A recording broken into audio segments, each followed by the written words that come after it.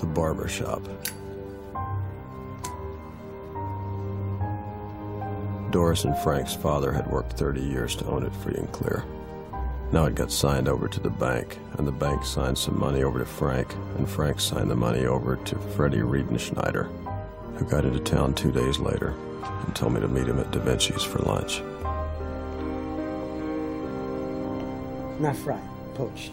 3 of them for 2 minutes. Strip steak, medium rare, flapjacks, potatoes, tomato juice, and plenty of hot coffee. You have any prairie oysters? No, sir. Then bring me a fruit cocktail while I wait. You're Crane? Yeah. Barber, right? Yeah. I'm Freddie Riedenschneider. Hungry? Not really. You tell me the chow's okay here. I made some inquiries. Look, I don't want to waste your time, so I'll eat while we talk. You mind? You don't mind. So while I'm in town, I'm staying at the Hotel Metropole, Turandot Suite. Yeah, it's goofy. They named the suites after operas. Room's okay, though. I poked around. I'm having them hold it for me on account of I'll be back and forth. So in addition to my retainer, you're paying hotel, living expenses, secretarial, private eye if we need to make inquiries, head shrinker should we go that way. We'll talk about appeals if, as, and when. For right now, has she confessed? No, of course not. She didn't do it. Good, that helps. Not that she didn't do it, that she didn't confess. Of course, there's ways to deal with a confession, but that's good. It's one less thing to think about. Now, interview. I'm seeing her tomorrow. You should be there, 3 o'clock. One more thing. You keep your mouth shut. I get the lay of the land. I tell you what to say. No talking out of school. What's out of school? Everything's out of school. I do the talking. You keep your trap shut. I'm an attorney. You're a barber. You don't know anything. Okay. Good. Any questions? Give me a ring, Turandot Suite. If I'm out, leave a message. You sure you don't want anything? No? Okay. You're okay, pal. You're okay, she's okay, everything's gonna be hunky, and the flapjacks, honey.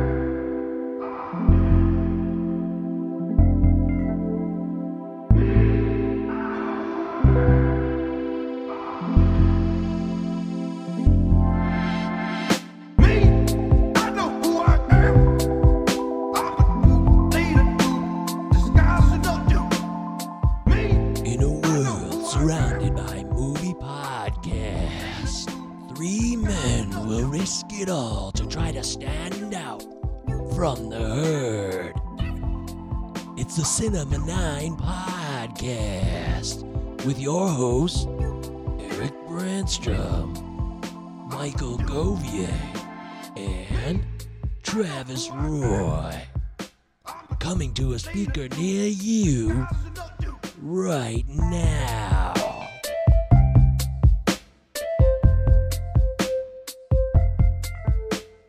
Welcome to the 7-9 podcast, 7:06 p.m. Eastern Time on your standard issue dial. Welcome in. I'm Michael Govier, Travis Roy, Eric Brancham. We're doing The Man Who Wasn't There, a 2001 film that was previously going to be 1985's To Live and Die in L.A., but it was unable to be found, and streaming was a challenge, so therefore that one was nixed. We're doing The Man Who Wasn't There, Billy Bob Thornton, blah, blah, blah. Does it hold up or not? We're going to find out real soon, right, Travis? Really, really, really soon from the sound of things. Yeah, that's right. Yes, we are. Eric Brancham, what do you think?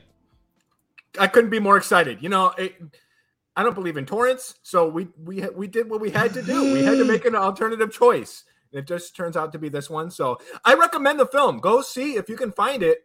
Watch To Live and Die in LA because it's a lot of fun, and I hope it gets back out in the mainstream because it's a good and reason will prevail. Movie. Reason will prevail. Reason did not prevail, unfortunately. Although it wasn't really about reason, we just couldn't find it, so it's not like it was unreasonable. William Friedkin did not prevail. Well, Billy Friedkin was not able to give us what we wanted. I'm going to watch it next week regardless. I will find it. I will find you. I will find you. I will leave you here. I will watch you no matter what occurs. Oh, God. It's so funny to me now. I can't believe I missed that for all these years. I could have been saying that for 30 years. Yeah. 30 years almost. Well, you probably will for the next 30, so you got that going for you. I certainly will. Yeah, so we'll do the Man Who Wasn't There for our Does It Hold Up segment. I will choose at the end of the show next week's selection. Right. And next week we're going to have, the week after that, we'll have on Aaron Worley. He'll be our next guest host. He's going to be live August 26th. I believe he selected film. He originally selected a movie, then 86'd it. So I think he has an update to that. So we'll let you know what that happens to be next week when he makes it official. Having said all that, Travis Roy, let's get into quarantine viewing picks. I'm being speedy this time, by the way. Oh, people. yeah, we're not saying hello to I had such a big I week. said hello to you. Oh, what do you got? Go ahead. Come on, give me it. I thought we did that already. Oh, well, I mean, for one, I was really happy to be welcomed on to the All-American Spook Show horror podcast. Oh, cool.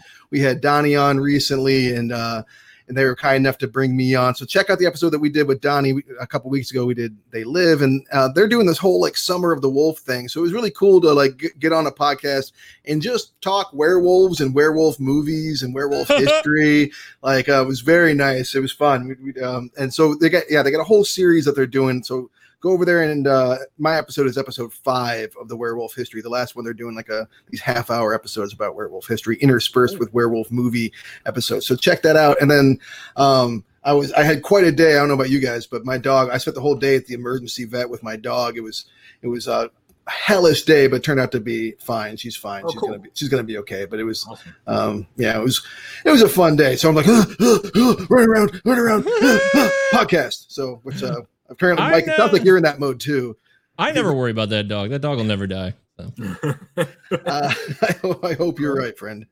I mean, one day it will be kind of scary if it was like 60 years old. I mean, I'd be frightened more than happy. I'd be Christina, thrilled. if Chris Deary's wife's Christina dog. That's not a She bad. named her Chris dog after Deary's herself? wife. He married a dog? Hey, God, that sounded terrible.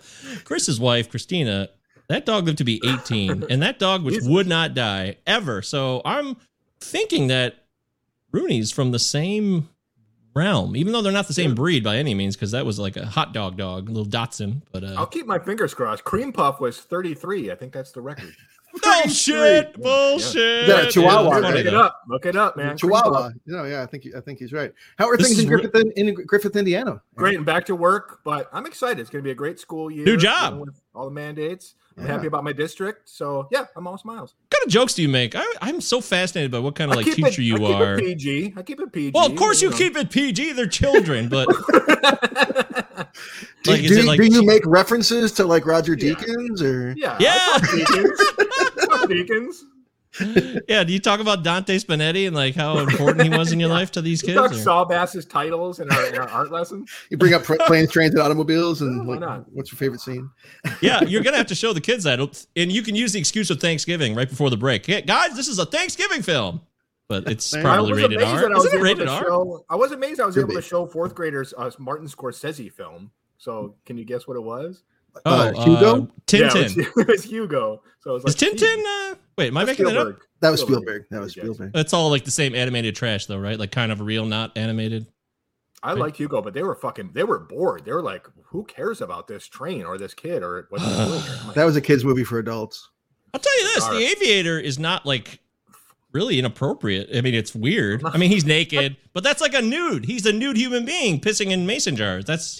He's adultery. I'm saying it out loud right now. Yeah. I think I'll pick that over because I'm not showing it. The only thing I was going on is there's not a lot of bad language, which is not really the main prerequisite for it's a new year, and I am going to show another round. I said I wouldn't show it again, but I'm going to show my students 12 Years a Slave, so that'll be boy, here we go again. It's an important film. Mike, you got stuff going on in your world. What's going on in your world? Yeah, just wait for the show to end so I can finally see my girlfriand after 17 months. So. 17 months. 17 months. You say it out loud. You say it out loud. Longer than some of my relationships. I know, right? Like it's way longer than all of my relationships. This one alone, just the separation. So true testament. God bless you. You can't really comprehend it. You say it out loud, but you can't really absorb every day and like all the lonely nights and all the like this sucks, and it's really just you can't encompass it in even a few sentences, or even might take an hour or two to kind of break it down. And maybe that's what we'll do. We'll talk about it because we'll see each other in real life. We're kind of starting over. It's going to be I imagine it might be kind of awkward. I don't know. I don't know what to expect. I know we're very excited though. So kudos to you guys for staying strong, pushing through it. Well, thanks to Canada for opening their border. I know the United States is still closed to Canadians, fucking morons, but Canada always doing the right thing. I'm this much closer to being a Canadian citizen every day. This fucking country. God damn it. Anyways. Well, Society. I had, I There's gotta two. talk society. So, Mark them. that was three. 3. That's it. No more. Okay. 3 of Nope. that word. All right. So No quarantine mas. viewing picks. Let's keep it moving. Quarantine viewing pick. So wait a minute. I want to ask you a question though. Like I honestly, Ooh. was there a text thread about Suicide Squad and seeing it in the theater? Yes. Yeah. Yes, we talked about that. No, And- you said that. You guess you missed it, but I was. likely asked Travis if he wanted to see it, and Travis is like, "No." Oh, that was it. No. But before that, we'd already talked about it. We'd already like see, me and Eric had we'd already talked. I just about missed that. I missed that. I honestly missed that. it. Yeah, and I'd ask you some other. Anyways, this does not matter. This Is for real. neither Though. Like, here nor there. I was like, I'm going to return to the theater and I'll see Suicide Squad. It's going to be like my big return, but that did not happen. Yeah, I shut it down. I feel a little guilty. I feel bad. I mean, the movie fucking didn't do that well, and I honestly really enjoyed it didn't? No, it didn't do that great. Well, but because I mean, it's because fucking COVID. You look at this. You look at like the chart of like how cases have gone nationally, and like when Fast 9 came out and Cruella came out, like it was like the lowest since the pandemic started, and then the Suicide Squad came out like right at this big ramp up, and I really, and then you throw HBO Max into the mix, and it just didn't get the numbers. I mean, I watched it that weekend, and I honestly really liked it. Eric, what did you think? I watched, honestly, Travis, I support James Gunn. I watched half of it. I had to shut it off because family was in town. I don't know if I'm going to finish it. I just kind of found it really fucking unpleasant, but it's a big mistake. It's a big mistake. Don't do that. It's very enjoyable. I thought Finish it. Yeah, I found it to be a lot of fun. Malicious. It was great. Ugly. I felt the same way you felt at that point in the movie. I honestly did. I was like, this is my initial feeling at about an hour in was this is way better than 2016 without a doubt already. Oh, but yeah. it's still kind of like, it's like really well made. I just it's too Guardians-y for a while there. Like, am I just gonna sit here and watch people getting blown away and like fuck really enjoying it? This is a Suicide Squad. God damn it! Yeah, I mean, if you're not in, because DC has that whole like they can go like full Lobo and stuff. Like they get really, really fucking violent sometimes. So it's cool to see that in film, and he is the perfect person to do it because he can capture that comic book zaniness and fun, but he's still got those trauma roots. But that's the thing, man. Like I had to laugh. Sorry to interrupt you, but like that's fine. There's no. I'm sorry. James Gunn can apologize on Twitter, but there's no way he still doesn't think those old jokes are funny. This is the same sense of humor. I disagree. I and everyone we know almost made similar jokes at the same time, and I think a lot of us have shown a lot of growth. I think that you're way off course. I don't know. I don't know him personally, but I also forgive people, so we all make mistakes, and I'm a pretty forgiving guy. So I'll finish except, it. I mean, except like Hitler, I don't really forgive Hitler. So yeah, some things are just too much. Talk about going too far. I just want to give people a boundary for me, so they know where I draw the lines. It's a distant boundary. I mean, off in a shady veiled distance. Somewhere out there, it's out there somewhere. Out there. I thought it kicked ass. I thought it was fucking great, man. So yes, I did see it. I saw it at home, like you. Yeah. And I did not see it in the theater, but man, it was. Idris Elba, like Bloodsport is cool. That's definitely a character. I know that apparently Peacemaker is going to get the spinoff, but I want to see more Bloodsport, frankly. My favorite's Polka Dot Man. Like I kind of knew he would be, but loved him. Loved him. Guy. That's so cool to see Thomas Schiff get like a main effort in a movie. Yeah, David Dastmalchian. He's fucking great. I just got to call him Thomas Schiff forever because what role was that? I don't remember. That was in The Dark Knight. He's Thomas Schiff. He's a schizophrenic. When he confronts Harvey in the alley there. Yeah, that was his breakthrough role. Yeah. This is the third film featuring Harley Quinn, and I'm sorry, I hate to be negative, but I just can't get on board with this character. She's not that. They're really trying to get people to like her. I agree with you. Like, she actually was. I was not feeling her. I was not feeling her in this. It was everybody else that I dug, frankly. I kind of felt like they felt obliged to put her in there at this point, and the film would have been fine without her. But I do still like her. I do still like her. But yeah, I kind of agree that you take her out of the movie, and it's not really a huge loss. That's the point. Yeah, that's King a good Shark, way to say it. Really, I mean, that's King Shark, Polka Dot Man really made the movie for me personally. I'll finish it up. Well, I loved Rat Girl too. I like her too. I like that backstory. Ratcatcher 2. I don't know her name. Ratcatcher 2. Ratcatcher 2. Ratcatcher the sequel. Electric Boogaloo. Apparently. So, did you guys watch Val? I watched Val. Did you guys watch Val? Loved it. Loved I've it. not had a chance to see it yet. You loved it. Whoa. Loved it. It's a documentary about Eric, Val. did you right? like it? Yeah, this is the new documentary about Val Kilmer. You were very moved, eh? For an actor that has what? Let's be honest, like 3 really good movies out of like a huge career. He's still such an interesting personality. That is to me. ridiculous.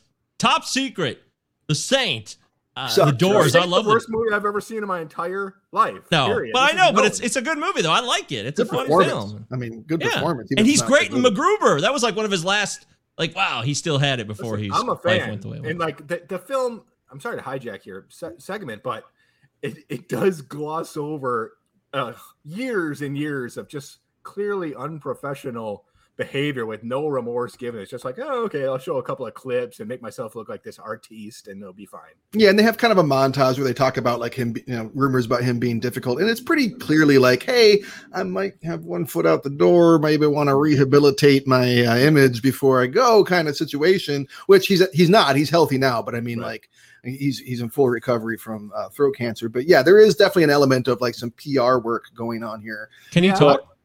Yeah, he can talk. He's got the what do you call it? The Oh, he trach does ring. have the thing. He got the He trach does. ring. Yeah. Yeah. He's got trach ring. Okay. Wow. Shit. You guys also mentioned that Island of Dr. Moreau doc a couple weeks ago. Yeah, too. lost He was. his soul. He was clearly a fucking disaster in that movie. So. Oh yeah. And God, between that and Val and the stuff that they showed in Val, like I want like a 13-hour fucking limited series docuseries on just this. I mean, I am Totally.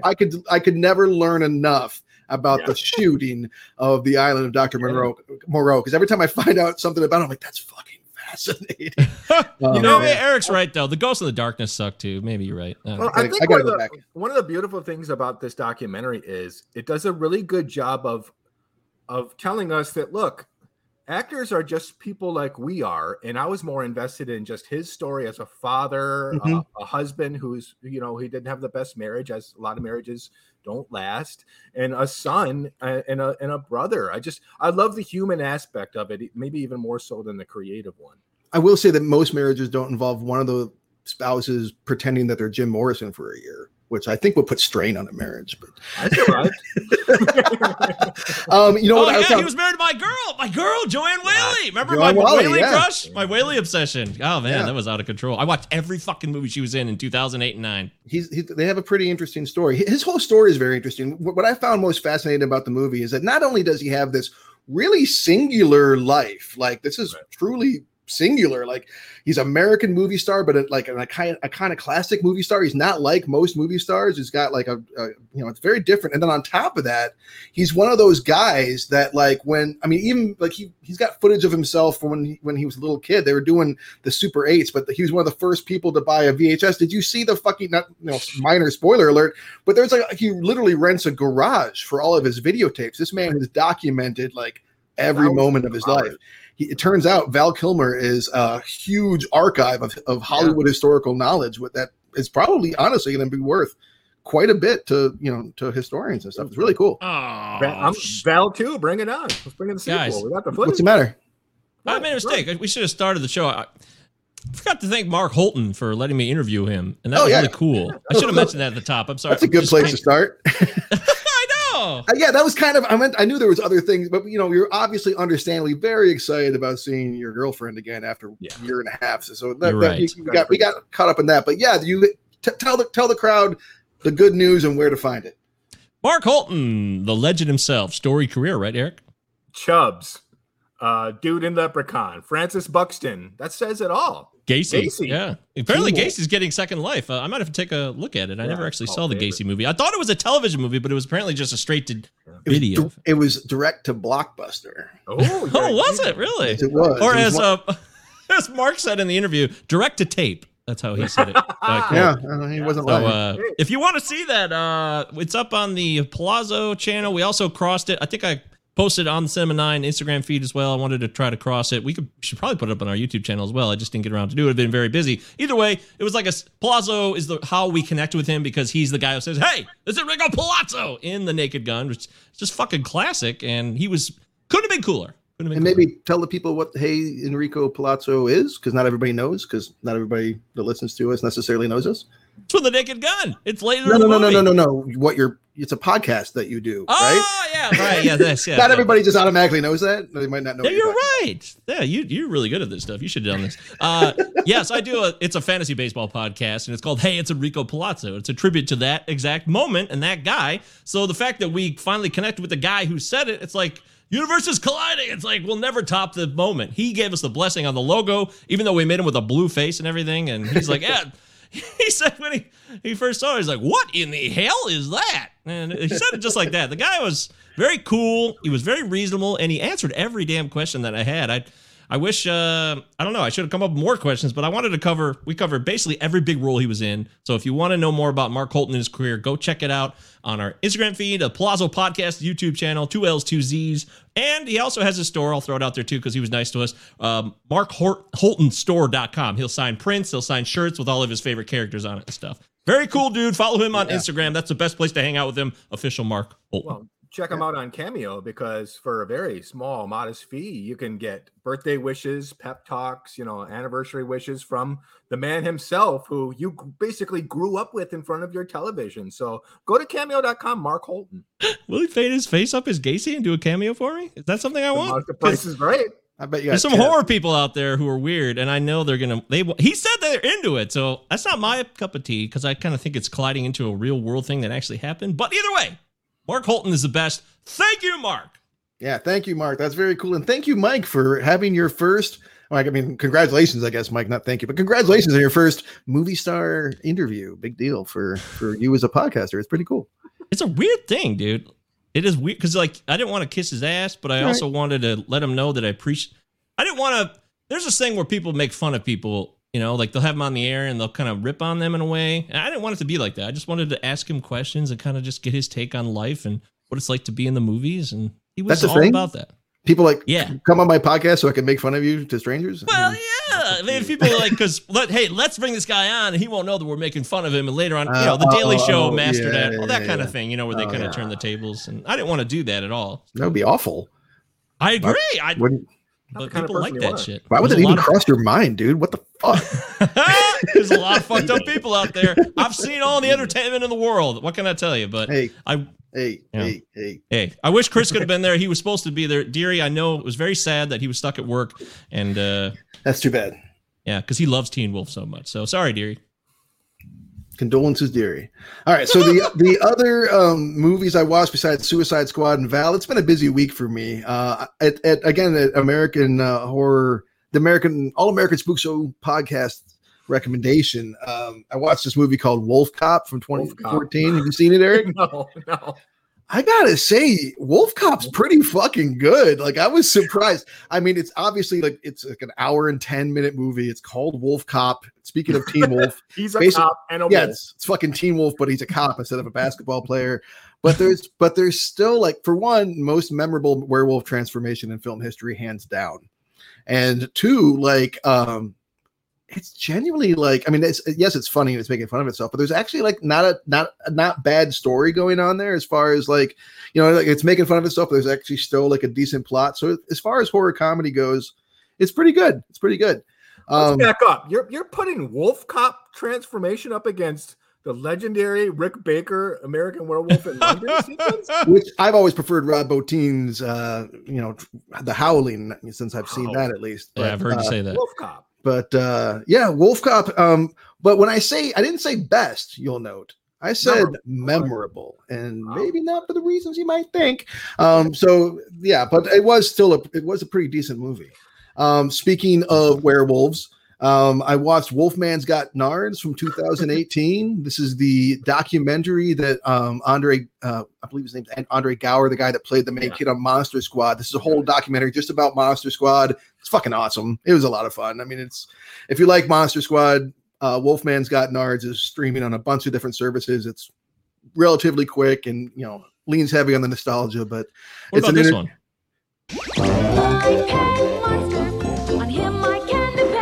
Pet Monster. Is this the same thing? Well, the word monster's involved. Oh, okay. I got it wrong. Never. Still going. I never owned that thing. Did anybody? Oh, was he the purple and He's blue, and then he's A got bluish- chains and break the yeah. chain. Oh, yeah, actually, you're right. Now it's all That's coming monster. back. It's rushing back like a therapist session.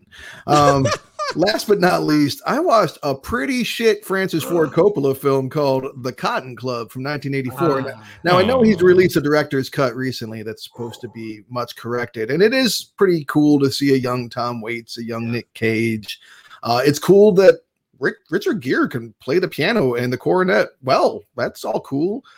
Shit movie, just disjointed as fuck. Went on forever. It was endless. Like I'm just like when it was grateful when it stopped. So, but other than that, it was a pretty busy week. So that's it. Shit.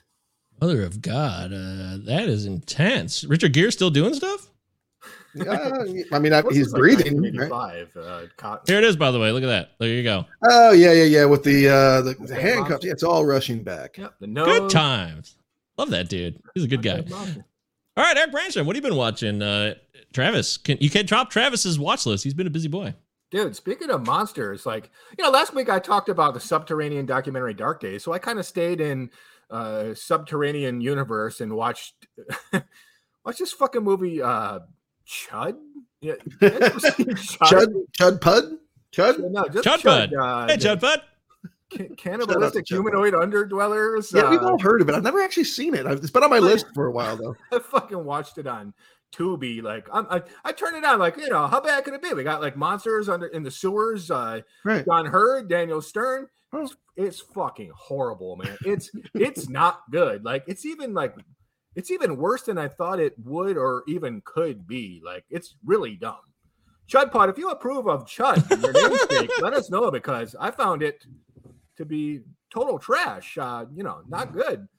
Sounds like Chud Pud would absolutely have to watch Chud. I don't know how that could not happen at He some likes point. Chud, but I don't understand this.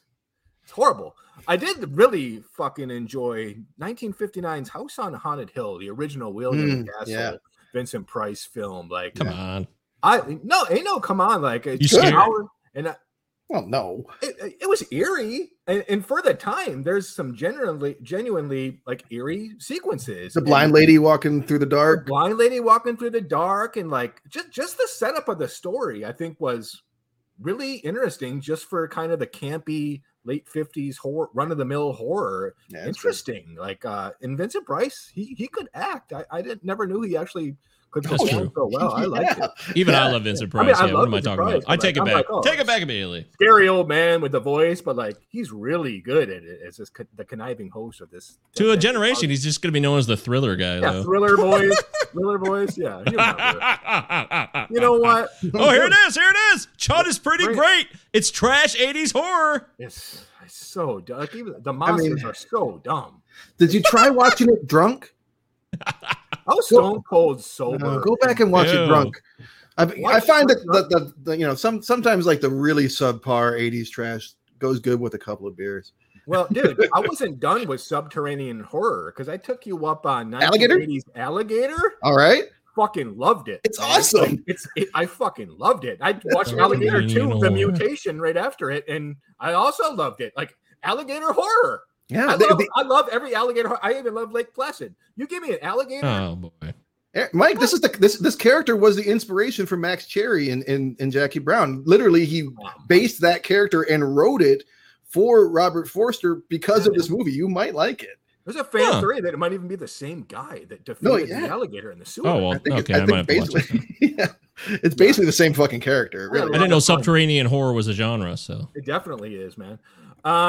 Sewer rats? Is there like a sewer rat horror movie somewhere? Yeah, rats with a Z at the end. Is there an exclamation point? Rat as well? Boy. Rat Boy? Oh yeah, never forget Rat Boy. Rat Boy film. We got greenlit. Been a while since we brought up Rat Boy. It has. That was a staple for a minute. Oh, wait too long. Capped off the week with 2007's Enchanted, the Which Amy one? Adams Enchanted. What? The Disney movie? Yeah, Amy Adams is like this Disney princess. Oh, Patrick yeah. Dempsey? Marsden, Patrick It was Dempsey. okay. Oh, it's yeah. Wow. Yeah. I loved it. Yeah, it was fun. I loved it. What am I He's gonna tell ashamed. you? By the way, podcast people, he's doing the ashamed face. I am, but you know what? God bless it, because it was an interesting original story, and I liked the numbers by Alan Menken. And there you have it. Yeah, it's not bad. Yeah. Some people said it's not fun, but you said it is fun, so that's great. I never saw that one, but it's like it's a modern day retelling, right? Yeah, it's fun. That is accurate. It's fucking great. Okay, cool. Did you watch any movies, Michael? Yeah. Well, like, Oh, that's so funny. I love it when I watch movies. there's. We can't see what you're Is there a seeing, ghost bud. on your ceiling, bro? I know. I it's so funny. I'm going through my recently watched.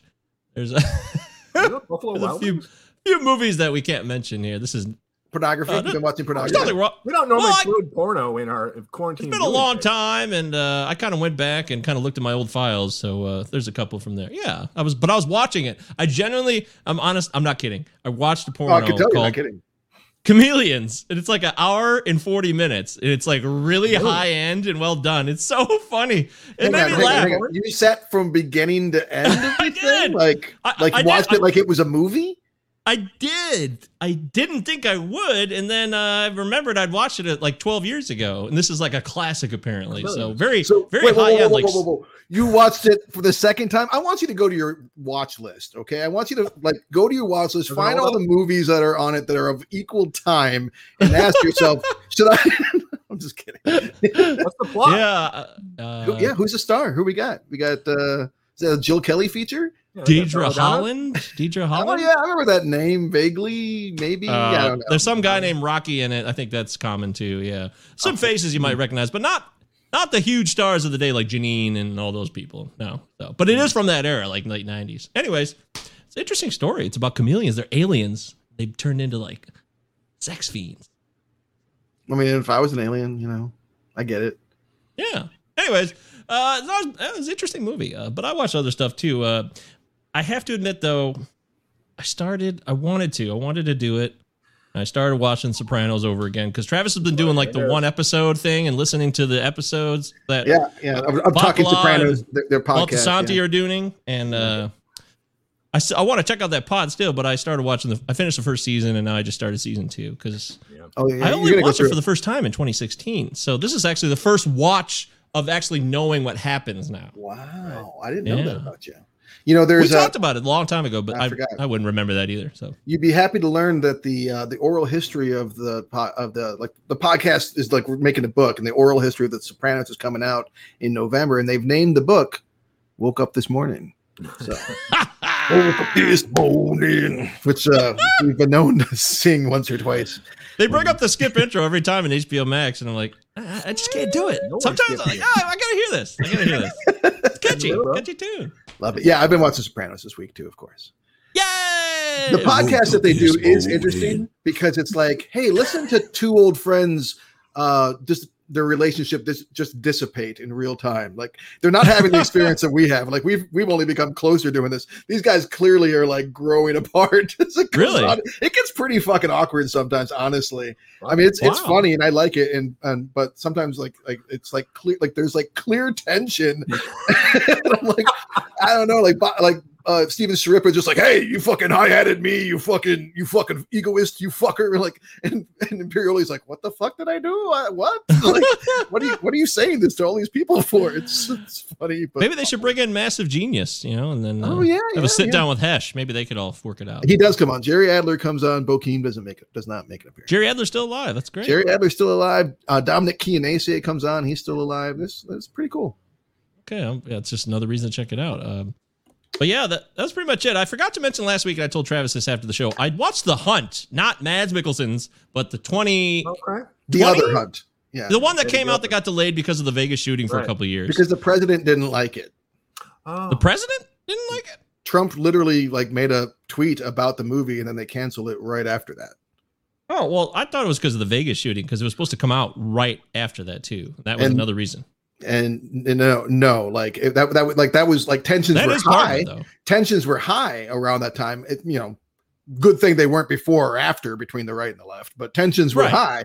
And Trump put out some tweet, mentioned the movie by name and like saying it was going to be destructive. I don't remember his exact wording, but like, okay, well that makes sense too. Now, based on what the movie's about. Yeah, it was like good. It was a classic example of what do they call that? Prior restraint, right? Basically, cool. Mm-hmm. Both those things were at play. I mean, it was a weird time. It's a very violent movie for sure, but it's also typical of the genre, right? So Yeah. And honestly, like if you're a right wing person, if you're a left wing person, you're going to find something to like about it. But either way, that doesn't make it a good movie, in my opinion. what about Eric? Have you seen this one? No, I would watch Betty Gilpin do laundry for 8 straight hours. But I've heard that before from many people. Yes. So I'd never seen it. Luke Horlbeck forced me to watch it essentially. And I promised him, because if I didn't watch it, he would have killed me.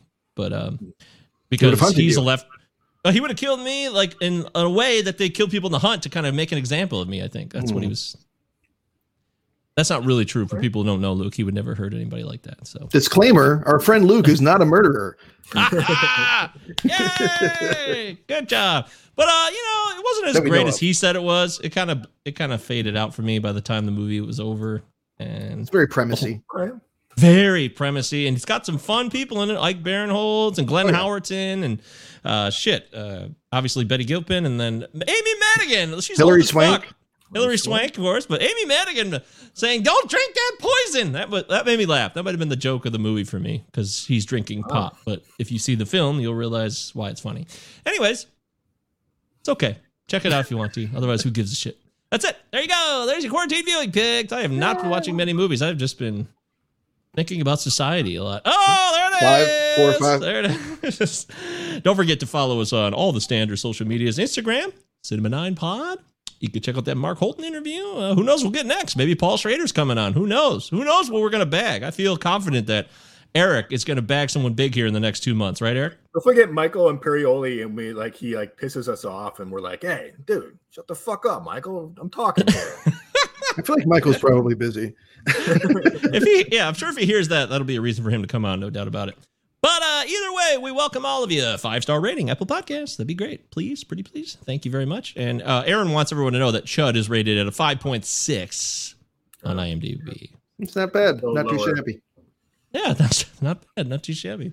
All right, well, now it's time for Eric's secondary pick. It is. I thought we were going for the 2000. Are we ever going to know what the 2010 movie was? No, I might bring it back. Oh, okay. God, I was really hoping for that one. But that's okay, because you chose 2001's The Man Who Wasn't There. What kind of man are you? What kind of man are you? I mean, I'd understand if you came in here and socked me in the nose, whatever. I deserve it. I'm not proud of what I did. But you.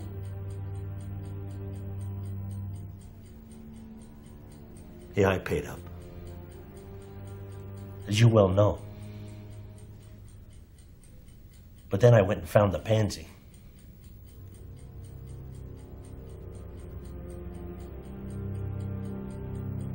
Oh, you got nothing to say, huh? Well, you know the story. I didn't. I had to beat it out of the pansy. It's in black and white, too. So if you don't like black and white movies, then don't watch this movie because there's no color. It's not like one of those movies where like it turns to color like Pleasantville. No, it's all black and white the whole time. But it's got a hell of a At least cast. there isn't subtitles. Sorry. Yeah. Well, there you go. It's got some of Travis's personal all-time favorites. I mean, Really James does. Gandolfini, Yeah. fucking Alito. Shalhoub. Yep, Alito, another one. Charlie Yep, Jenkins. there it is. Fucking Bozo the Hutt. So. Alito, Shalhoub, Badalucci. Jenkins. Jenkins, fucking Richard I love Jenkins, showing up and just offering up his daughter to whoever. Yeah, pretty much. Kind of hardly there. It's like Richard Jenkins in this. Not really. I think he's the man who wasn't there. The movie's about him, right? The It may absent, be, yeah, the yeah. absent father who lets 50-year-old men hang out with his teenage daughter.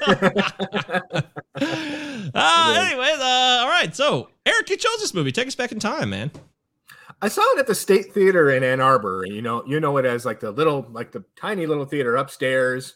And I walked out of the theater blown away. I remember telling a lot of people, just no one was talking about it, and it's one of those Coen Brothers movies that preceded that like Coen Brothers slump. I think is Very Fair, Intolerable Cruelty, and The Lady Killers, and I think it gets lumped into those. kind of for some reason lesser fare from the team. So I don't think a lot of people checked it out upon initial release, but I'm telling you, I walked out of the theater blown away, mostly because I was this big existentialist and I was reading like Sartre on my lunch breaks. So it had a profound impact on me at the time, mostly because of what I was going through in my life and my own alienation and this and that. So I really identified with the character. Spent about 15 years. Yeah, shocker, by the way. Frances McDormand's in this movie. Yeah. What about you, Travis? Do you remember seeing this film? I didn't see it in theaters. I remember I caught it on DVD. I can't remember where I was in the world at the time. It came out in, November 16th of 2001. So I would have been in Florida at the time. I would have, I caught this one on DVD, I believe. But I definitely was impressed. I was already a big Coen Brothers fan. This was the follow-up to Oh Brother, correct? Yeah. So while I was in film school, Abwat was, tremendous. Like it was blue. Like we were all very taken with this movie. Right. Not me. So. Well, I'm talking about specifically my class at Full Sail University in the year 2001. Yeah, come on, okay. So I want to get on the record. It has nothing to do with you. All right. It's okay, fine. Anyway, so I watched it very soon afterwards. Roger Deakins. Oh, this is amazing, and I was like really worked up about it and really into it. And funnily enough, when I picked Clockers, I told you guys this already, but when I picked Clockers on my last viewing choice, I was weighing Clockers and The Man Who Wasn't There, and I was like, I'll do The Man Who Wasn't There next time. It's unbelievable. And it just kind of came out that way. So there you go. I don't know what that says, but that's fascinating. That says something. It's cool. Good for you guys. I never seen this movie ever, so this is my first viewing again. And it just never caught my interest. Just looks like I never really sat through Old Brother Where Art Thou. I don't know if I've ever actually sat through it. I don't know if I've seen it, but I've not seen it again. Like I know all these scenes and John Goodman's talking like an asshole and somebody's talking under a tree and somebody's saying, hey, dumb shit. And there's like people singing songs about, hey. Something about burying a treasure. Do not seek the treasure, maybe. That's something. Sounds like you have seen it. That's very accurate. Yeah. Sounds like you've seen Chameleons twice, but you haven't seen two major Coen Brothers films. Chameleons twice. Old Mike Chameleons twice, Govia. Yeah, never gonna. That's permanent now. That's going to be a part of the future. But so I watched it, and I didn't even know this was a Coen Brothers film until you just mentioned it because I didn't even look that up. I just watched it. You didn't notice in the blazing credits across the beginning of the film? Yeah, but they didn't show their names. So yes, they did. Did they? Yeah. I didn't see their Coen Brothers names in the opening titles. It seemed like the producer, there, writer, and then director. I really did not notice that at all. Maybe I'm wrong. Maybe I'm wrong. I'm pretty sure they did. It's like the movie just kind of jumped in. Hell, I've got it right here on the screen. I'm gonna go look back. The font's fantastic. The way it kicks off against barber thing, and like you got like the shadows laying behind the font. Yeah, see, dude, it's got all these. It's very striking. Does it say a Coen Brothers film? That's the thing. It says all these names I don't recognize. I'm like pretty sure it says, produced working by title. Ethan Coen. USA Films presents. Are you gonna like sit here and make the audience wait? A working title production to like get to the. No, I just want to see these opening credits. You're gonna sit here and watch the opening it doesn't say the Coens. It doesn't. It says it at the end of the opening credits. It says directed by Ethan Coen or Joel Coen. I always forget which one's which. Okay. Maybe I'm wrong. That's all the credits name. Either way, at any rate, this is all a big way to explain how you didn't do your homework. John Polito's a cool guy. James Gandolfini's cool. I remember seeing that. Yeah, sure. See, it introduces all the actors' name, and then it says the man who wasn't there. And then staring at this barber cylinder again and again and again and again and again. Right. Maybe they expected people to, know who they were by that point. Maybe they thought they had earned your respect, Michael. You know what it was? Is staring at that barber cylinder. Whatever the fuck that thing's called. I've been really puzzling over what you call those things. You know the history behind that? It's one of my favorite fun facts of anything. Blood. Yeah, it's bloodletting service. Yeah, it represents blood. There's not a single credit in the opening about any of the behind the scenes cast. All right. We got you. I just want to make sure I wasn't crazy. So, because I would have remembered. You're not diligent, but you're also not crazy. That's right. Well, I was diligent in watching the film. I definitely watched the movie to a T. No fast forwarding. All right. So, is this a film that has a good rating on IMDb? And knowing now that it's a Coen Brothers movie, I did not look it up. So I'm going to venture. I can't help myself, man. I've always got to look at the cast as I'm going. I'm like, who? I'm like, Abraham Ben-Ruby's in this. I always got to dig it up. I'm getting really good at just looking to the left real quick and sliding up so I could see the cast without looking at the numbers. Yeah, So I gotta start doing I'm that. going to say this is definitely in the 7s because the Coen brothers, probably a 7-3. Eric, you know, Keep going. I know it too. yeah, it's 7-5. 7-5. Oh, This is elite status. yeah. That's Yeah. not a, it's good. It's not Yeah, I like would say, 8. It's not yeah. an 8. 7, 7, 7, 8. You start getting pretty elite, but definitely 8. 8 is. I Yeah, would what say was the for- one that was a 7-8 recently? I was like, wow, shit. What was that? It was before Chud? Clockers. Was it Chud? Was it Chameleons? Was or it Chameleons? Chud? I don't know. It was one of Chameleons 2? I'm sure there's a Chameleon 2, right? Chameleon Origins. those. By the way, Chameleon Origins. God A damn it. Wolverine story.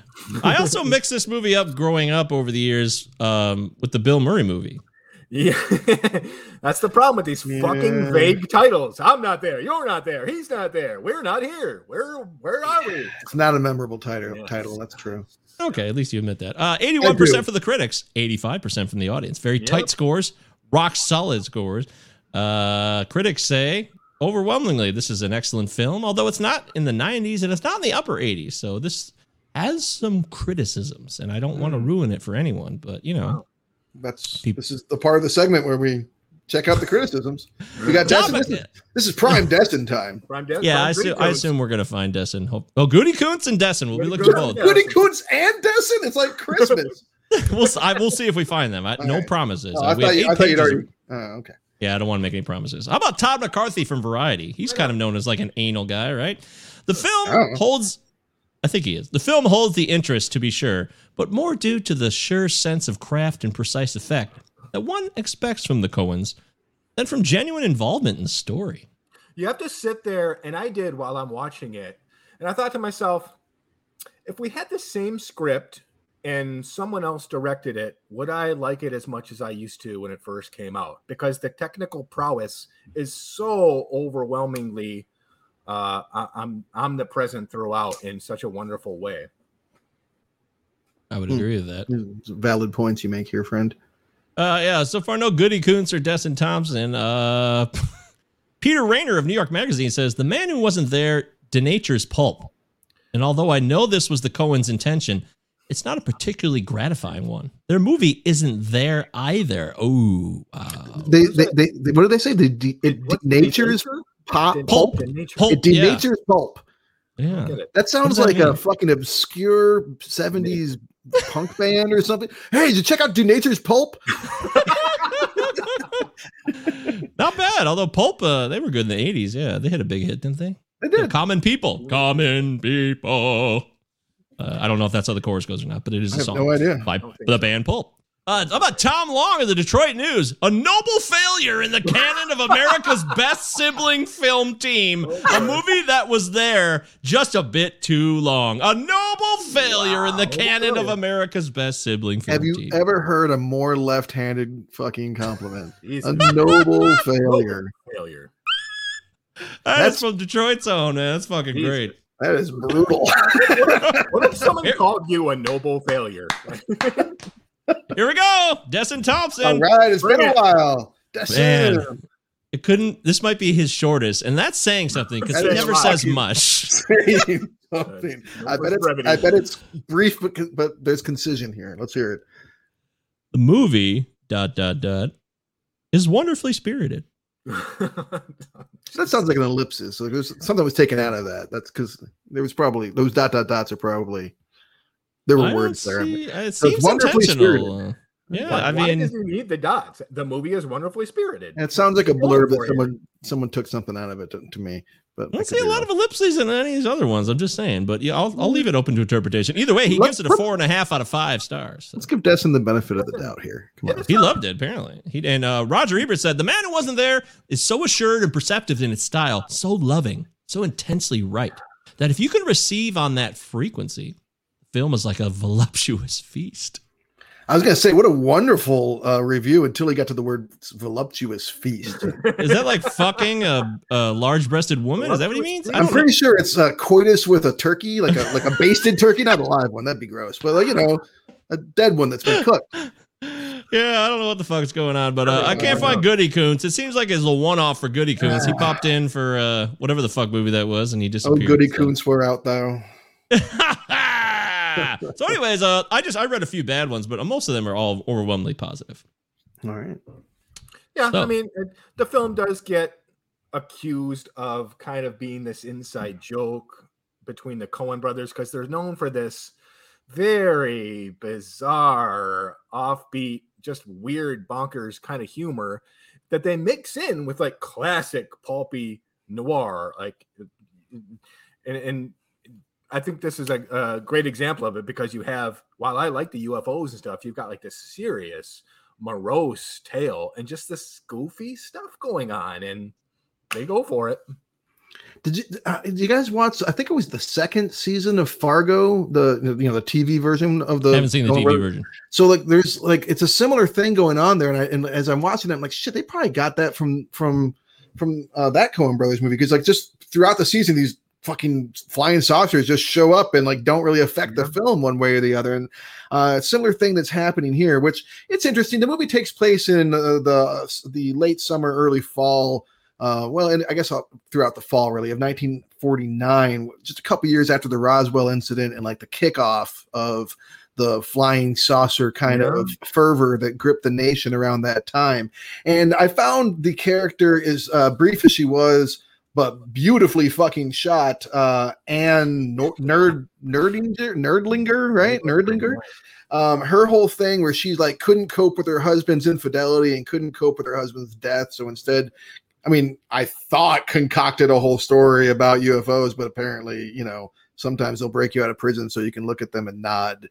So they're in the film, but because remember at the end of the movie, that's what happens. They show up, they let him out of prison. He just walks out, looks at him, gives him like a hearty nod and turns around and walks back into his cell, which is probably a dream or something, but I don't know. Yeah, dream sequence alert. Okay, so this movie's about a guy in a barbershop. He's narrating too, so it's like post World War II, and it's black and white, so it's already dry as fuck. They're taking you out of it a little bit. It's not for everybody in the fast world of MTV 2001, and I want my MTV, but Billy Bob Thornton, very popular character and actor at this time, so he could dominate a film. James Gandolfini, The Sopranos are taking over the world at this time as well. And Frances McDormand has already been an Academy Award winner. So you got a lot of great acting, but it's dry as fuck. Yeah, it's supposed to be. I would argue that, I mean, like, yeah, it might take out like some of the younger viewers, it might take them out of the experience and stuff, but the movie's a very, obvious and deliberate homage to a whole era of filmmaking. So in a lot of ways, like for me, that stuff draws me in, like the way that like when the car crash sequence comes and it spins like very like campy style, like there's enough throwbacks in there that it pulls me into the film as not being reality, but as being like as if it's really taking place in 1949, which I liked that. Yeah, it's a tribute. So you just don't care that it's like, you don't care for it being in black and white because you seem to really not like it. That it's fine as black and white. It's cool. It's just it's like this guy's life. He hates his life, but he doesn't admit it that he hates it. It's like it's like, she does her thing, and you know what? She likes me because I don't talk, and that's why we got married real quick. And she's fucking James Gandolfini. It's very clear to me, and I just smoke my cigarettes. There's endless cigarettes in this movie. Maybe an all-time record. All time? I mean, what is there more of, cigarettes or casual racism against Asian people? Ooh, well, that could be a it's very like, it's authentic to the era, but like it is authentic. We are kind of beaten about the head with it. Like I get it. There's a few lines where I'm just like, fucking yikes, man! You guys could have pumped the brakes a little bit on this. Like, we get it. We don't need to have like like, all right. That is one of the you touch upon an interesting thing, because as good as a murder mystery noir this is, it's actually, in my opinion, a really good suburban comedy. And one of the things it does is it examines these men who came from this horrible war, where at this point in time they only see these people as these enemies. That's why they're tossing out like, who? And which ones? Which man? Neither one of them. No, he didn't. He's stolen valor. Remember, he spent the whole war in San Francisco. Yeah, he was in San Diego at a boatyard. Right. It was all bullshit. You're right. Yeah, none of the characters have spent any time overseas. Yeah, he had bogus arches, so Billy Bob had to sit on his ass. Which that was interesting to me. I have fallen arches, so I felt represented. I'm sorry, bogus fallen arches. They're yeah, using that as a scapegoat for just shitty behavior. year. I'm just glad they got Christopher McDonald in this movie because he belongs in movies like this always, even if it's ever so briefly. So, all right, well, so it is a fun little scene, but like, what is the purpose of it? Is it a memory? Is he in hell? Because like this happens like after the car crash, and of it's fucking sudden, like Christopher McDonald is a pavement salesman, and his wife is alive again, and they don't like being around each other. Is this some sort of Sartre kind of like hell is people kind of thing? So Ed is writing his memoir, and I think it's and he says itself, I'm going to toss stuff in there that, you know, may not be that appropriate to the narrative, but I'm getting paid by the word. I think he's throwing it in as a memory because he's getting to the point where he's appreciating Doris more and more before he dies and what she did for him. And this is a great example of her purpose in this marriage, which was to save him and protect him from being so naive as to take on these offers from these asshole salesmen to keep coming. She's like, no, get the fuck out of here. Whereas he would probably just jump right into that investment before he met Tolliver. That's a good point and interesting. But what's funny to me about Tolliver, the character that played by John Polito, is that dry cleaning is clearly a great idea. Like this is a good actual investment if Tolliver is for real, which we don't really ever know for sure if he is or not. I suspect that he's not. He offers a receipt twice, but never actually gives it. It takes great offense when he's like, hey, you're not going to screw me, are you? So I'm pretty sure he is a con man, but like, damn, that's how you sell it right there. Yeah. But imagine if you did get in on the ground floor of dry cleaning, you'd be well-to-do. So he actually does recognize a good deal. And having pavement instead of gravel driveway is not the worst thing in the world. It wasn't his money anyways, though, so who cares? Well, he worked for a living. What do you mean? Oh, the $10,000 he ripped off from Big Dave. Which it's worth mentioning. $10,000 in 1949 is worth over $100,000 today. That's no small chunk of change. That's why he was going to open the annex. Took a lot of money to open that annex, and it wasn't going to happen now. Who would fucking pay that? Who would fucking pay that? Who's obsessed with his image, which we find out later how much he really is obsessed with his image. We didn't even know. That's true. That's a good point. That makes sense now. Yeah. But yeah, I mean, it's definitely an homage of the period and blah, blah, blah. And it comes out in a period of time which it doesn't necessarily belong, in my opinion, but that's not what the point of this. The point is, does this movie hold up? So that's such an interesting point because that's one of my kind of the thing that was nagging at me a little bit about the movie. It's set in the 1940s, and granted, I'll give it that all the technical flourishes it does are only types of things that you could do in the 40s. There's not a lot of like showboating in terms of like, digital this and that.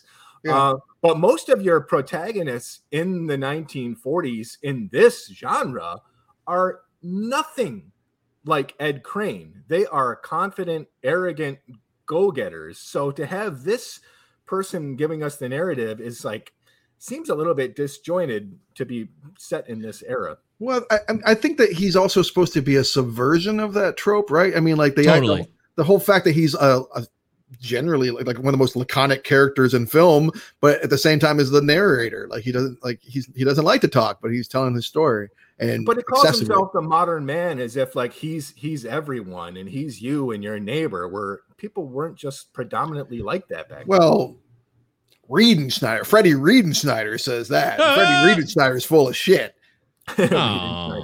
He's the best. Come on, man. He's good at his job, though. Very good at his job. He's all about crafting a narrative to bring in reasonable doubt. He is not remotely interested in the truth at all. He's not interested in helping them. He just wants to win too. Yeah, which is what you want. It is what you want if your life's on the line. Yeah. So I don't. I mean, he doesn't look like himself. Tony Shalhoub really doesn't look like himself in this movie for some reason. It almost looks like he had like when he's sitting down initially, we first meet him at that diner and he orders all that fucking food. Yeah. To me, he just looks so different in a way. I don't know what they did. It might be the hair or something, but he looked a lot different to me, and that's not a big deal. It's just something I noticed. So I didn't see it. I think it's maybe the most confident character I've ever seen him play. Which is fun. It's that's very bold true. And like it's I'm glad this one didn't go to Tucci. This would have been an easy Tucci role. I love Tucci. It can always it's going to be one or the other or both in your movie. If you make a movie, one or the other or both is going to be in it. It's your option.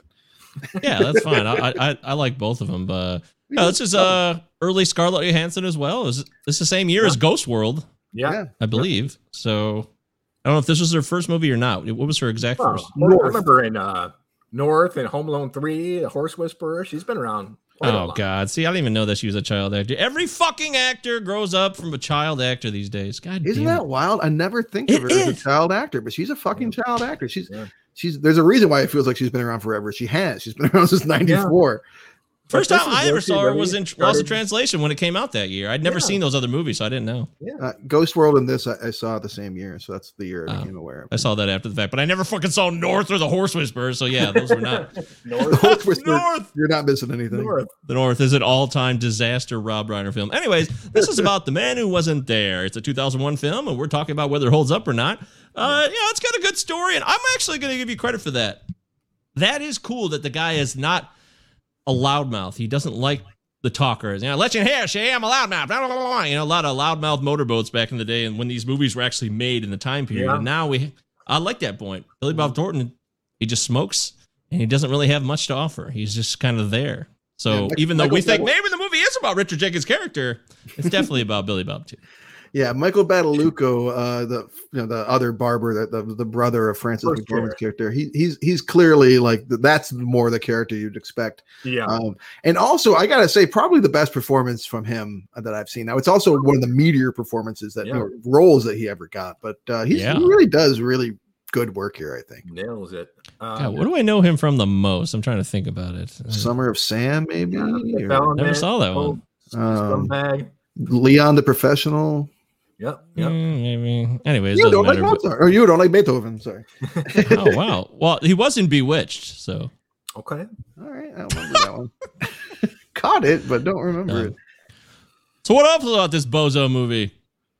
Well, I mean, I think it bothers a lot of people that our central character is just so detached from everything. Like, he doesn't really seem to care that much that he's getting cheated on, and to have someone that doesn't really seem to care that much about their own destiny, why should we care? I mean, I think he does care, though. I mean, I think that's why he fucking he is pretty much fine with letting it happen, because he's clearly a very passive guy who lets his life wash over him. But once he hears about this deal, it's going to be his way out, right? Like he thinks like finally I will leverage somehow this situation that's been working against me. Like, I think of that scene when he's shaving her legs for her in the bathtub, and he talks a lot about like hair. It's a part of us and we throw it away and all this stuff. There's a lot of talk about hair, and I guess it's supposed to be meaningful. But I do think that, like, when she says, I love you, and she doesn't even look up at him, he doesn't answer, but he looks at her. And I think there's a lot in that look. Like, you don't love me. Yeah. And I'm not sure I love you. Yeah. Definitely kind of a marriage of convenience, which is kind of surprising towards the end when he literally says, like, maybe in another life, like, I can tell her this or that. Like, what is he talking about? Does he have these deeper feelings about that he didn't? No, it's like what Trevor said. He appreciated her more after the fact. Maybe possibly that scene where they're with the guy in the pavement cellar, that he's realizing more and more that Eric said that. Oh, all right, Eric, you said that. He appreciated her now, and he's appreciating her more after the fact, sacrificing her life. And even though she drank a lot at that Italian wedding, and old Bozo Fest had to congratulations on the goddamn cherries. Yeah. Right. Yeah, that was kind of funny. But, this movie's not that funny at all to me. I tried to laugh a few times. You laughed once. I laughed when the cops come and he thinks that they're coming to arrest him, but they're actually coming to tell him that his wife has been arrested. Oh, yes! And the one cop is like, Pete's got something to tell you. I had to laugh at that. That was pretty funny. I forgot about that. They're fucking obsessed with this shit detail more than what he's going to be told. It's like, shit detail. That did make me laugh. That was the best scene in the movie for me. I'm not even kidding. I can't believe I forgot that. That's a pretty good scene. That's fucking hilarious. That same thing happens again. That's why I love these Coen brothers characters, because they're so self-centered. The guy that has to go and tell him that Doris was pregnant, even after he delivers this horrible news, he's like, yep, there it is again. Fuck, man. I can't believe I had to do this. Well, that's none of my business. Like, none of this was any of your fucking business, pal. Yeah. What the fuck? I mean, what's it going to help this guy to know that, she's pregnant now? What a fucking asshole. We hadn't had the sex act in several years.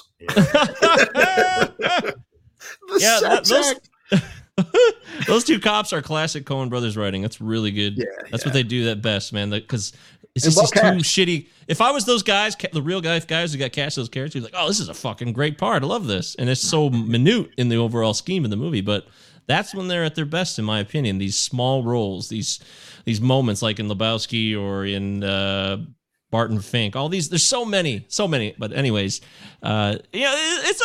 it's not a fun movie, though. To me, it's not fun. It's interesting, and it's obviously gorgeously shot, and all these amazing lighting schemes, even with the black and white setups. Just when they're in the jail and the private dick comes in to lay out the story, Yes. that is a really lovely shot. I give that full. Reed and Snowers standing in the light, like with the bars across them. Yeah, and he's telling the tale about the new theory and all. And it kind of looks like there's a UFO above him, and it brings back this motif of like, I love all the UFO and alien stuff. I mean, for a lot of people, that's their biggest thing is like, why is this in there? But like you said, like this is the 1940s, and people are maybe like, I'm sure they were questioning the concepts of God and Catholicism, especially in this after World War II. So they're turning to other possibilities, and I think they're showing us like these aliens as this new thing. Like maybe this is a chance to maybe get out of this world or have an opportunity that you can't even begin to comprehend. So even Dave's wife thinks that this may be something extraterrestrial, and even he, I think, at the prison is thinking to himself, well, I wish aliens were real so they can offer me a chance to get out of there. And he's clearly reading all these like pulpy magazines, so there may be something there. Yeah, maybe. To go back to the way it looks and the way it's shot and this distractingly gorgeous film that it really is. Now, all kinds of praise heaped on Roger Deakins here, but I do want to like bring something up, which so I was talking about Oh Brother, Where Art Thou, and how that blew us all away when we were in film school, my class specifically at Full Sail 2001. We were all pretty blown away. And then we learned about Quantel, which is like color correction. And we saw footage of that film before color correction. It was like, oh, dirty field. Yeah, it looks like fucking anything. And I could have shot this. And I went, and not literally, of course, but I mean, like it was a lot less impressive once I realized the role that color correction played. In this film, Roger Deakins is not Conrad L. Hall. This is not In Cold Blood. This was not shot with like the appropriate lights and colors and stuff that would make it exceptionally difficult to film in black and white, because they shot it in color and then just corrected it afterwards. They shot it in really drab tones, and I actually found like a website that like just literally like tracks the whole movie side by side in color and in black and white, and it's just like movie? Yes, yeah. Oh, because I heard that they did all of this in the old school lab and did not do the color digital grading. Oh boy! Yeah. Well, I mean, I'm telling you, it was shot in color. Like the film was shot in color film. Now I don't know that they used Quantel necessarily to in this case, but I'm just saying. COINTELPRO Pro. Yeah, it sounds kind of like that word that has nothing to do with it. So, but I mean, it brings up a fascinating thought for me. Like I've been puzzling this since I watched the movie, which like, how much does it matter if the movie looks gorgeous? Then the movie looks gorgeous, and if it was done with ease, and that makes sense that it's been decades since In Cold Blood. Like it makes sense. On the other hand, like I have a lot, like it's when you look at a gorgeously shot black and white film, like part of me wants to appreciate, because of the expertise, and my expected expertise is that like the colors and the lights are just completely foreign to what the human eye would expect, to how color filming would work under ordinary circumstances. So it just kind of, I don't know, opened up a door of doubt or something. Yeah. Trevor, open the doubt. So glad you brought that up, because I felt the same way. I thought Deakins elevated the material, and it wasn't, the material just benefiting from this additional Zathura cinematography, particularly for me. So when don't be that guy. I got to. When it's discovered that Doris died and she hung herself tragically. Okay. He gave her the dress with the belt. And then the movie just keeps fucking going. And then, immediately after they discover this news, the camera follows, it's like attached to the gavel, and then Badaluco's like weeping, and you almost want to laugh because he's so silly. It's like, what is this? How am I supposed to feel bad for Doris when you're throwing all of this shit at me in the cinematography and the silly performance? So mismanaged tone in areas for me. I didn't want to laugh. Yeah, I didn't find that humorous. I didn't find Badaluco's performance there humorous person. I thought he was a wreck. I mean, I just thought he was a wreck. I wasn't laughing at him because I have empathy. That might be my problem because I don't feel bad for other people. I do like killing small animals. I've seen them. Yeah, but You want to talk about style over substance, man? Come on now. Well, so that's kind of what I ended up sort of walking away thinking, is that this movie looks great. It's well acted. I mean, it's excellently acted. On paper, in so many ways, this is gorgeous. I mean, it's good. But there is like I got up and walked away a lot. I got up and went and did other things. I would get up pretty often to like, let's go see, I don't know, what's in this room of my house. Get a tour of your own home you've been living in? Like find something to fidget with for a minute, maybe some laundry to fold. All right. I haven't been in this closet in a while. Why do you think that is? Like, is it because you already knew where the story was going, or the fast return narration? I kind of forgot a lot of the story. I just wasn't all that into it. And there's a lot that, like, I mean, again, okay, so they're getting paid by the word. I'm not getting paid by the minute to watch it. Damn. All this stuff about Birdie, which is like, it's somewhat interesting, but it goes a lot more into detail with all that. For one, like, what did you expect this poor girl to do, Ed Crane? Like, you are a much older man showing an extreme amount of interest in her. Of course, she's going to like read you the wrong way. But also, like, is it even the wrong way? Because, like, he's clearly jealous when he sees her talking to a boy her own age. I don't know. So all that's Freddie? like, yeah. Well, I don't remember. Is that Hello, his name? sir. Yeah, Freddie. Hello, sir. Nice to meet you, Mr. Crane. To his back. Yeah. So I'm not saying like I had huge issues with this. Oh wow, a movie from the turn of the most recent We've century. all got issues. Yeah, I'm just saying like this is a common thing in movies from around that time. Oh, okay. The older man and the younger woman, and it's actually done a little bit better than most of these kind of films around that time, like Beautiful Girls and stuff. But still, it's just like, why? What am I supposed to be getting from this? He wants to like force his shit onto someone else, and she'd make a good typist someday. Like, what does this matter? Like, I'm not sure why. No way. Any professional interest in music. She flat out tells him she's not interested. It's basically like for like one grade on some test. It's all for him. Do a rehearsal. Yeah. And it's not even, I could appreciate it more if he like wanted to sincerely like help her, but it's purely selfish, man. And you got all this talk about him being his own person and this and he doesn't call himself a barber, and yet he cuts his hair. But he wants to Bauble. Hey, Bauble. But he wants to like make her this like what is that? God damn it! I'm gonna get a Pygmalion type figure where he sees this talent and he's like, oh, you have to be this now because I've been told since I know how to cut hair, I have to be a barber. He doesn't want to be a barber. No. Musician. No, because everything sucks in his life, and he thinks she's the one good thing. He's pulling that whole thing like, I want to do something good. He mentions that to her. You got to do this. Yeah. I have seen so much wasted talent and just everything wasted in my life, and I'm not going to let this one thing. You're not old enough. He tells her that directly. But then she still, it still doesn't go the way he wants it to. So. He would have helped her more if he would have been genuinely interested in whether or not she was interested in pursuing music. Because again, it's not about him. It's not about her. It's all about him and his wants. And not a crazy assumption, though, right? I mean, she plays music all the fucking time. But she is not passionate about it. When he talks to her about it, like she's not passionate about it. And again, and also like he's like making these big grandiose plans about being her manager and like that being the next chapter of his life, and like never even stopped to ask her like, hey, is this a thing that you want? Well, I understand. So there's some very interesting things that are happening here, but sometimes they do feel a little bit puffed up and drawn out, especially when that last half hour after Doris's death feels like a lot of extra bonus time.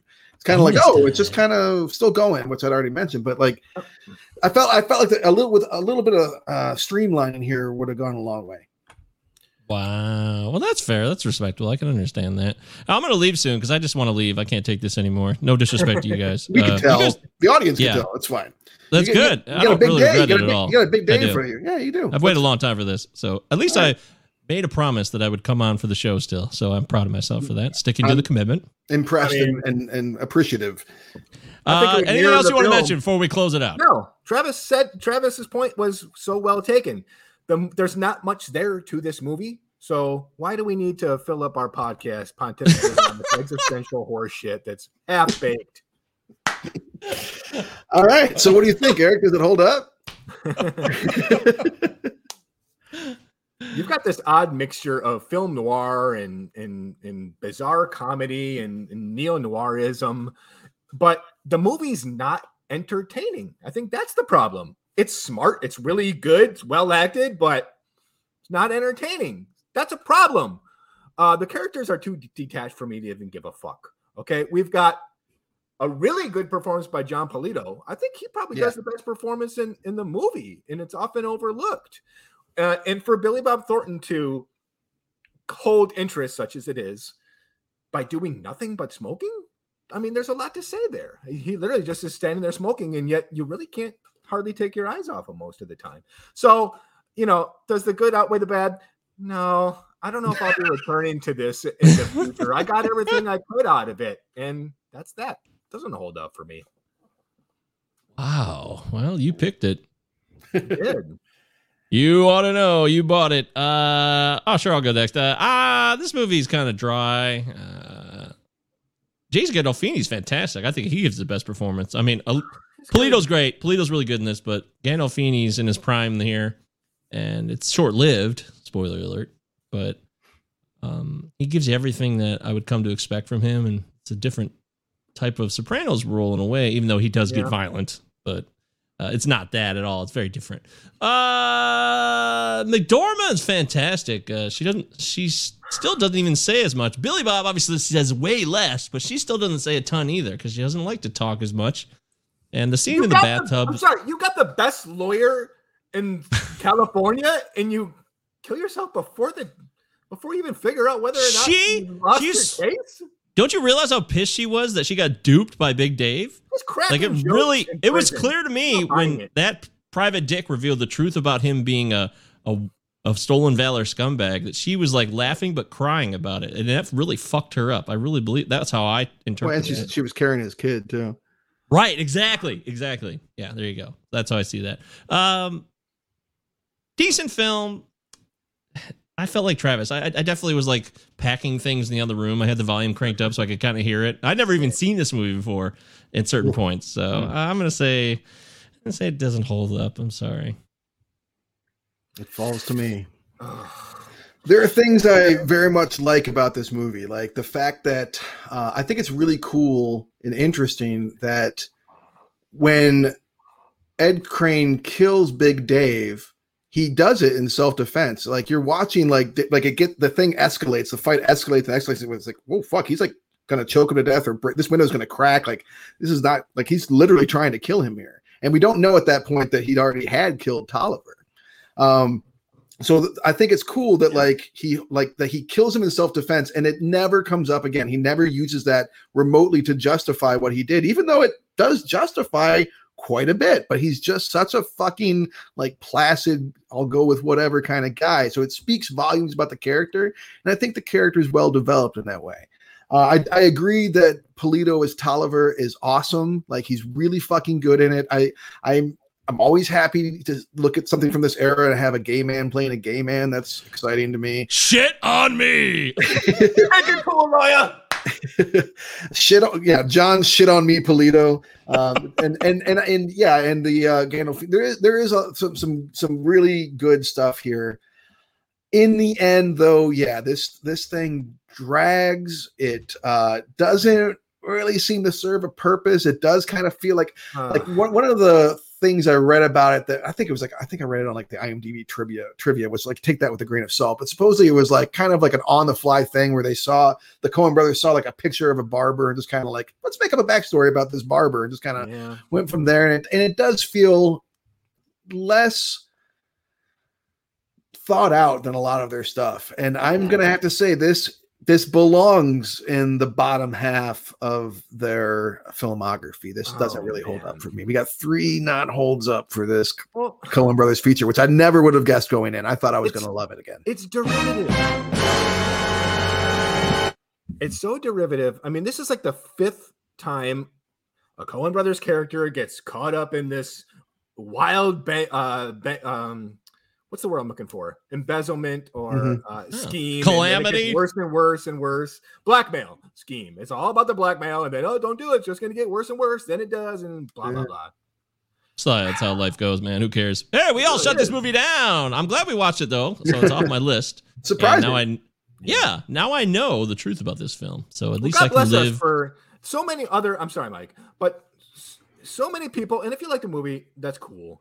But God bless us for not just saying, "Oh, it's so gorgeous, it's a masterpiece." Like, we get it, but if your story is just blah blah, who cares? I love it when you bless us, or when you have God bless us. I mean, thank you, because we don't do that very often for ourselves. So we do appreciate you doing that for the show, which includes us. So we're good, which is nice because we don't get enough of that. But I will tell you this: we're always honest. Everybody here, all 3 of us, always keeps it real. So at least I know Travis does. Sometimes Eric's too honest and he regrets it after the show. But I'm glad that he's always true to himself, and that's what we do on the Cinema Night. Yeah, wow. and I do want to say, like, you make a good point, Eric. That like if you are listening to this because you love the film, I do think that that's like valid. Like, I'm not saying it's a shit film. I would never argue this is a shit film. But I just think it's lesser Coen, which makes it better than most movies in its own way. But like, just not one you need to revisit. That's a very solid point. Yes. Lesser Coen is still better than a lot of other stuff. All right. There it is. As far as next week's film, I have a list of movies that I always go through, but I was very clear. I think I'm going to go to 2007. Okay. I don't think we've been there yet.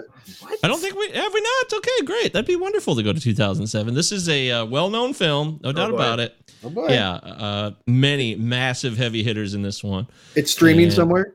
It's gotta be. You didn't check? Oh boy. I thought. No, come on. No, it's gotta be. This was not like my other choices. This is, you can find this anywhere. I'm very confident. We're gonna do 2007's Ridley Scott's. Oh my God. Oh my God. Denzel Washington. Russell Crowe. Yeah, man. American Gangster. American Gangster. Yeah. Okay. I don't know. Seen the film? Many times, but it's been a minute, and I'm not sure if it's good or not. So I can't wait to see what we all think of it when we watch it. So, I don't think we've done Ridley Scott either. So that's another big hitter to bring on. That's cool. No, we haven't. Oh, great, cool. That's even better then. Yeah, and this will be our second Denzel movie, I believe, because we did.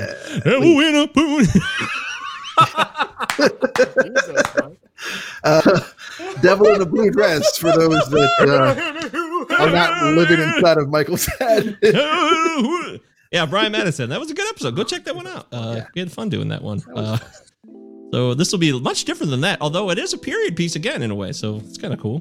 But either way. Next week, American Gangster. A lot of quotable lines in this one, but is it a good movie? We'll find out next week. I'm off to Canada. I'll be back soon, though, and I promise I'll be back for next week's episode. Don't forget, Cinema9Pod, ProtonMail.com, Cinema9Pod, all your favorite social media platforms. Travis Roy, Eric Brancham, Michael Govier. What kind of man are you? Take it to a lawyer.